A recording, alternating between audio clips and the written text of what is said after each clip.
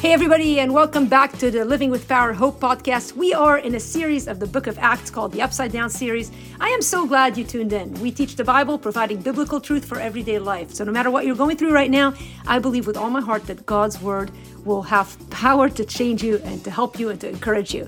I love the Lord Jesus Christ. I am a physician by practice and also run a ministry of teaching the Bible and writing about God. You can find me at livingwithpower.org. In the meantime, I want you to sit back and listen up as we delve into the book of Acts and focus on God's word and ask the Lord to change us in every way that he needs to. Won't you do that with me? And if you haven't subscribed to this podcast, I hope you do so now. I hope you tell your friends about it. And I hope that you're finding these teachings useful for you. So let's listen up and see what God has for us today. I'm so excited to be back in Acts 5 today. And if you have your Bibles, go ahead and turn there. You should have your Bibles. I guess that's a rhetorical question. In point of review, though, before we do, remember that Acts is the book of the Bible that comes after the four Gospels. The Gospels are the story of Jesus, and in them we hear all about him. We've studied already last year the book of Luke, and that was a great time in the Word. And of course, Luke is the author of the book of Acts, and we started the book in Acts 1, where the disciples were getting the promise that the Holy Spirit would come. You guys remember that? And there's a key verse in chapter 1, verse 8, that says, but you will receive power. Jesus said to the disciples, but you will receive power when the Holy Spirit has come upon you, and you will be my witnesses in Jerusalem and in all Judea and Samaria and to the end of the earth. And we've been seeing how in Jerusalem is where the work is starting, and we kind of went to Acts 2. Of course, the Holy Spirit did come as promised, and we had the great message at Pentecost, and the Holy Spirit actually appearing over the people who were at that service, and all of the town was talking about it, and 3,000 people came to Christ in Acts 2. Remember that? Just doing a little review. Some of you are just joining us for the first time. And we find out some characteristics of the first church in Acts 2. And it was an amazing church. It was a church that was unified. It was a church where everybody shared everything in common, which I think is really cool. It's like if you met someone, you're like, hey, I really like your car. It was kind of like, oh, well, why don't you drive it home today? Right? And like you'd go to someone's house, be like, this sofa's so pretty. Well, we have everything in common. Just take it. No, it wasn't quite like that. But it'd be nice if it was like that, right? Or not, depending on how much you like your couch. Then we got to Acts 3, and in Acts 3, we start seeing Peter and John doing these, of course, the beggar was raised, and they're doing these signs and wonders, and of course, everything's doing great, but soon opposition was going to start, and we see that in Acts 4, and we see the boldness of Peter and John and the other apostles as they're attacked by the religious people of the day, and it's amazing to see that boldness, but remember, we're studying the Upside Down series, and those are people whose lives were turned upside down. Peter went from a man who couldn't stand up to a servant girl, and now he is the guy who's leading this group of believers who are worshiping the Christ who was killed and has risen from the dead. And of course, the religious people don't believe it. Or maybe they do, but they haven't come to terms with what they've done. And so there's Peter and the apostles, and we catch them, and I'm going to actually start reading in a moment in Acts chapter 4. I'm going to pick up the reading at verse 32. The apostles and the disciples had just had a prayer meeting where they had prayed for more boldness. It wasn't enough. They wanted more boldness. They could see that the Holy Spirit was at work, and they're like, we just need more of that, Lord. We need you to work more mightily in us. And we're going to see in a moment how God answered that prayer and then some, and we're going to see that as we move forward in the book of Acts. But we get to verse 32 of chapter 4, leading into the study tonight of chapter 5. But I'm going to read a few verses there. It says, now the full number of those who believed were of one heart and soul. And we see that again and again, guys. Remember, there's unity in that church. They're unified. They're not arguing over petty things. They have one thing in common. They've seen Jesus Christ dying and rising again, and they understand that that's all that it's about. There's nothing else that matters. And so all the other stuff that happens in the modern day church, that frankly comes up later in the book of Acts, is not there yet, because they're all unified in one heart and one soul. And no one said that any of the things that belonged to him was his own, but they had everything in common. And with great power, the apostles, and by the way, we're going to see more and more of that when there's unity and purity, we will see how power it will come through. The Holy Spirit power will come through when the believers of Jesus Christ are unified. And it says with great power, the apostles were giving their testimony to the resurrection of the Lord Jesus. So they're walking around saying, Jesus is risen. We saw him. Here's what happened. and said a great grace was upon them all. There was not a needy person among them, for as many as were owners of lands or houses sold them and brought the proceeds of what was sold and laid it at the apostles' feet, and it was distributed to each as any had need. Now we get to verse 36, and pay attention to this man. Thus Joseph, who was also called by the apostles Barnabas, which means son of encouragement, a Levite, a native of Cyprus, sold a field that belonged to him and brought the money and laid it at the apostles' feet. And the insinuation in this verse is that this man, Barnabas, or his original name was Joseph, the son of encouragement, he had this idea, he went and sold his field, and the insinuation is that he gave all of the money out of that proceed. And that little tidbit is put there, and we're going to lead right into chapter 5. I've called tonight's lesson, Lies, Choices, and Crossroads. And I was driving over tonight, and I was thinking, that almost sounds like a soap opera, doesn't it? And it's funny, because the chapter reads a little bit like a soap opera. You may be wondering, how do I know? I don't watch soap operas. That's so 80s, isn't it? Well, I wish that I could say that Acts 5 was so 80s or 1680s or 1480s, but unfortunately so many of us will read this passage and be afraid. You know, it's interesting because I don't get afraid of much. I really don't. I don't know how many of you live alone. I live alone, and I come home from work sometimes at 2 in the morning, and I would have thought that I would be afraid. People always say, aren't you afraid of going home? And the truth is I'm not. Really, I'm not. And I don't know if it's just my nature or a gene that I inherited. I don't know. But I'm not much afraid. I work in an ER. I think that has dulled me to certain fears too. I used to be really afraid. I used to be afraid when like the nurses would come in and be like, someone's dying, they're coming in the hospital. And I used to get a little bit afraid. But you know, over the years now, I don't get afraid. I really don't. And so the nurses may be like, there's a kid seizing in room 1. And you know, I just kind of like, roll my eyes a little, but I hide it because I don't want them to be annoyed with me. Nurses hate it when doctors rolls their eyes at them. And so I just kind of look and I say, okay, I'll be there in a minute. And they don't want to hear that when the kid is seizing, but in my mind, I think like, bring it. Like, I don't mind. Like, I like a little adrenaline. I don't mind that. So not many things make me afraid. I'm not afraid of spiders. I'm really not. I think you can squish them. I'm a lot bigger than most spiders. And so I'm not afraid of much. But look, when I read Acts 5, I'm a little bit afraid. There are very few stories in this scripture that make me afraid, and Acts 5 ranks probably in the top 3. And if you haven't read that story in a while, I think that you're going to probably find the same, but I hope that as we study the lesson today, we will learn from this story rather than let it paralyze us in our faith. And I believe that it's there for a reason. It's interesting that Luke would write that story. If I was a writer of a book, I would try to hide some of those type of stories, wouldn't you? When you're trying to grow, to tell the story of the growth of a church, I'd kind of hide a little bit of those stories. Like, we want to grow the church. We don't want to tell them about what's happening in our church that may look bad, because some people may not understand it. Well, listen to the story. It says, but a man named Ananias, and but a man, that word but is in contrast to who? Who did we just study about? Barnabas. So you got Barnabas on one side now, but a man named Ananias. By the way, do you know what the word Ananias means? It means gracious. With his wife Sapphira, which means beautiful, so gracious and beautiful, turned out not to be so gracious and beautiful. And I know you guys have done your homework, so you know what's coming, but it says they sold a piece of property, and with his wife's knowledge, he kept back for himself some of the proceeds and brought only a part of it and laid it at the apostles' feet. But Peter said, Ananias, why hath Satan filled your heart to lie to the Holy Spirit and to keep back for yourself part of the proceeds of the land? While it remained unsold, did it not remain your own? And after it was sold, was it not at your disposal? Why is it that you have contrived this deed in your heart? You have not lied to men, but to God. When Ananias heard these words, he fell down and breathed his last. For those of you who are not in the medical profession, that means he died. It says, the young man rose and wrapped him up and carried him out and buried him. After an interval of about 3 hours, his wife came in, not knowing what had happened. I had a chuckle this afternoon. I called my mom, and I was just picking her brains a little. I said, I'm a little nervous about teaching this section. And I said, you know, what do you think of the story? I mean, just help me out. Throw me a nugget. And she says, you know, all I want to know about the story, she's hitting her 7th decade now, and so she's been a Christian a long time. She got saved when she was in her 20s, so let's say 50 years with the Lord. And she said, of all the stories in the Bible, the one thing I can't understand is how did she last those 3 hours without finding out that her husband had died? I said, well, Mom, that's interesting because I had so many other questions about this passage, and I don't think we're going to be able to answer that, but I bet she was cooking dinner for her husband or something. But we don't know. We will never know. But there was enough time for him to be buried. She shows up, and Peter says to her in verse 8, tell me whether you sold the land for so much.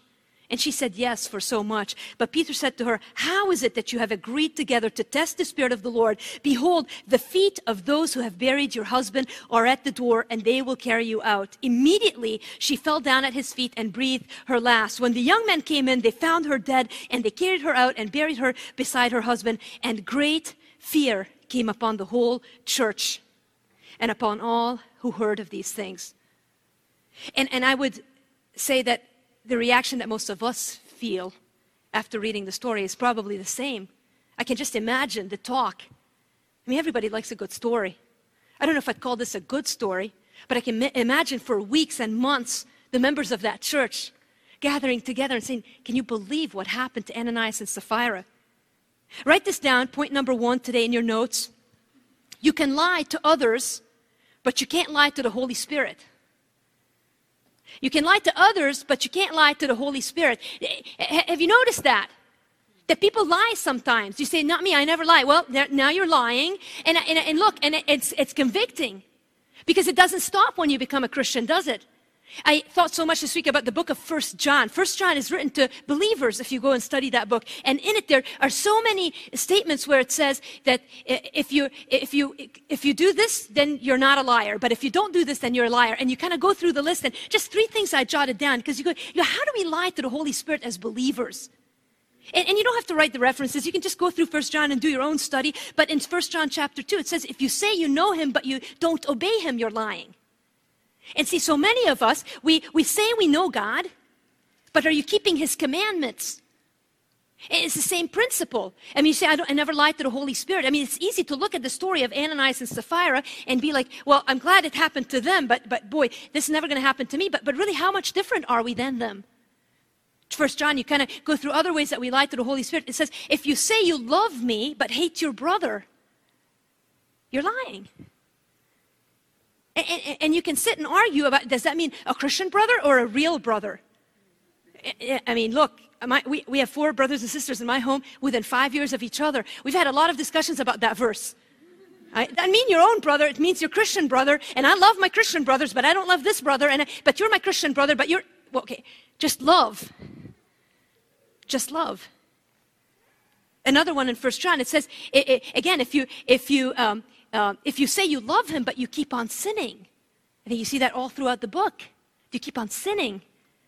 Other than just obeying him, but willful sin. And I think about my life. I think about standing up here and teaching about Ananias and Sapphira. I mean, think about what they did.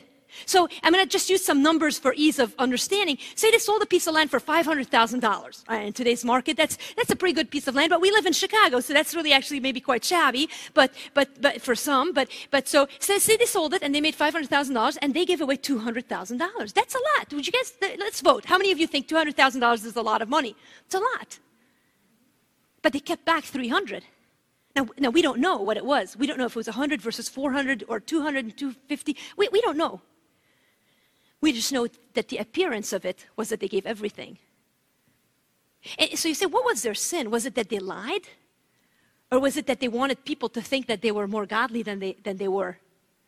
It's all of that. You say, wait, did God kill them because they were hypocrites? And how dare anyone teach on that when our hearts are so full of hypocrisy? I think about the things that have happened in my life. I know that some of you sitting here would think the same thing. If the Spirit would soften your heart, you would immediately say, but I've been guilty of hypocrisy in my life. And yet here we are, breathing, still alive. So I don't understand this kind of God. I don't understand this God. And I just jotted this down. God is a lot more serious about himself than I am about him. Do you believe that? That I think sometimes we minimize the seriousness of obeying the Lord. I believe God is a lot more serious about himself than we are about him. And we in our minds, we make rules on God's grace and God's judgment. And boy, he's a lot more gracious to me than he is to anybody else. But is he?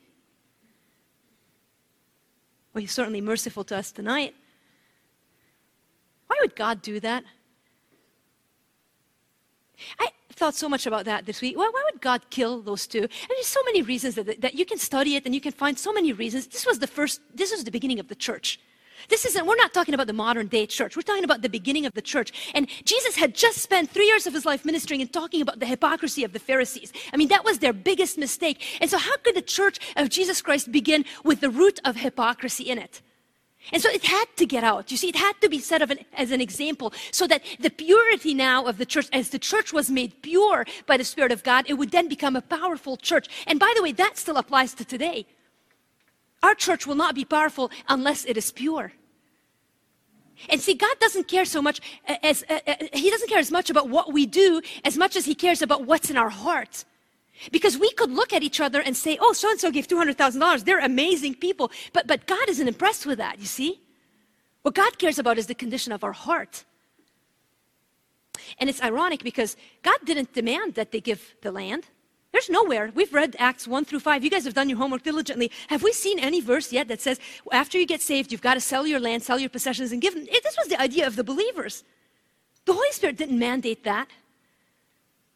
See, we have a habit very much like Ananias and Sapphira and the early Christians to want to add to what the Holy Spirit asks us to do. And then we don't do it well, and we start justifying and analyzing. I was thinking a lot about that. I mean, we add we start getting involved in too many things, and then we get upset because we don't have enough time to spend with the Lord. And take a step back a minute, get some perspective. God never asked us to do those things. He asks us to love him and to love others. And so here's Ananias and Sapphira. They were better off had they not sold the land. Do you see it? They would have had the land. They would have been peaceful Christians. But no, they were looking for self-seeking. Say, where did the problem start? I wrote this down for point number 2. Your life is made up of a series of choices. Your life is made up of a series of choices. So, I mean, we all know that. We understand that. I mean, you go through high school, you choose to study, you do well, you get into college, you choose a major, you choose a boyfriend. Maybe not all of us do, but some of us do, some of you do. But you go through, you choose to get married or you choose not to, and your life takes on a certain shape. And I thought a little bit about choices, and I wrote this down. The choices you make begin in your heart. That's biblical. The choices you make begin in your heart. Jot down Proverbs 4:23. It says, guard your heart, for out of it proceeds the issues of life. Guard your heart. Jot down this other reference, Matthew 15. In Matthew 15, Jesus teaches that it is the heart that directs the actions. He says this, he says, but what comes out of the mouth proceeds from the heart in Matthew 15, verse 18. And this defiles a person. For out of the heart come evil thoughts, murder, adultery, sexual immorality, theft, false witness, slander. These are what defiles a person. See, so your heart determines your actions and your choices. And back in Acts 5, you kind of go back to verse 3 of Acts 5. What does it say there? But Peter said, Ananias, why has Satan filled your heart?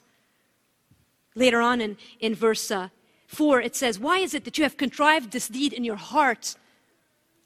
Remember the passage in James 4, where it says that when you're tempted, let no one say when he's tempted, I am tempted of God, for God cannot be tempted with evil, neither tempts he any man. But every man is tempted when he is drawn away of his own sin and enticed. Then when he is lured and enticed by his own desire. Then desire, when it has conceived, gives birth to sin. And sin, when it is fully grown, brings forth death. So you start with a desire in your heart. You say, why do I act badly? Well, because it starts in your heart. You set your heart on something that is wrong. And you think about it, and you mull it over. And can you picture Ananias and Sapphira? Can you picture them at dinner? Talking about Barnabas. Can you believe Barnabas? He sold his land. And can you believe how everyone in the church, they're going to make him an elder now. Picture the conversation. Hey, Barnabas, he's a Levite, Can you see them at dinner? And I wonder who thought about it. Was it Ananias or Sapphira? Oh, honey, I have an idea. We got that extra piece of land. Why don't we sell it? Oh, that's a great idea. Oh, we'll look so good. We'll give $200,000. We'll keep $300,000. We're both winners. Everybody's a winner. And never had it occurred to them that they were lying to the Holy Spirit. Or maybe it did occur to them. Desire, when it has conceived, gives birth to sin, and sin, when it is fully grown, brings forth death. The choices you make begin in your heart, But the choices that you make impact those around you. I mean, Ananias' choice impacted Sapphira, or vice versa. We know in the Garden of Eden, it was Eve's choice that impacted Adam. Doesn't matter. Your choices will affect someone. But look, their choices affected the rest of the church. You say, how? Well, great fear came upon them. Everybody was afraid. You say, well, what did that fear do? Did it draw them to the church or away? Both. It drew them both. Look at verse 12. It says, now many signs and wonders were regularly done among the people by the hands of the apostles. And they were all together in Solomon's portico. Now verse 13 says, none of the rest dared join them, but the people held them in high regard. Think about it. You live in the community. These two people had just sold the land, given some money, and they're dead. Believe me, the last place I want to be on a Sunday is there. Because I'd be a little bit scared. I mean, maybe you guys aren't afraid of death, but I don't know. I just don't want that to happen to me. And so that's kind of how some people were in the community. They're like, ooh, they wanted to see what was happening, but it's like, let's leave about 10 or 20 feet between Peter and us. And by the way, a lot of people thought Peter killed them, but Peter didn't kill them. Peter just had the understanding from the Holy Spirit of what had happened. It's pretty amazing. By the way, it's amazing that Peter knew what had happened. Another wonder of the Holy Spirit, right? Think about Peter. Here's Peter. He's standing in front of Ananias and Sapphira. They're talking about the piece of land. Remember who Peter was? He was the guy in the garden who denied the Savior. It blows the mind. I wonder what Peter thought. Here these people die over this money thing. Are you ever amazed by God's ways? Remember it's Achan in the Old Testament in Joshua 7? Same thing happened. They went and pilfered a land. They weren't supposed to keep anything. He kept something, hid it underneath the ground in his tent, and his whole family ended up dying for it because they weren't supposed to take anything from the enemy. Remember Uzzah in 1 Samuel or 2 Samuel? He touches the ark, and he's dead right there. You go, he just touched the ark. I think about Moses, who struck the rock twice, never saw the promised land or saw it from afar. I think about David, who numbered the people, and he suffered a plague that killed thousands. He just numbered the people. You see, God's ways are so beyond our ways. I don't understand it.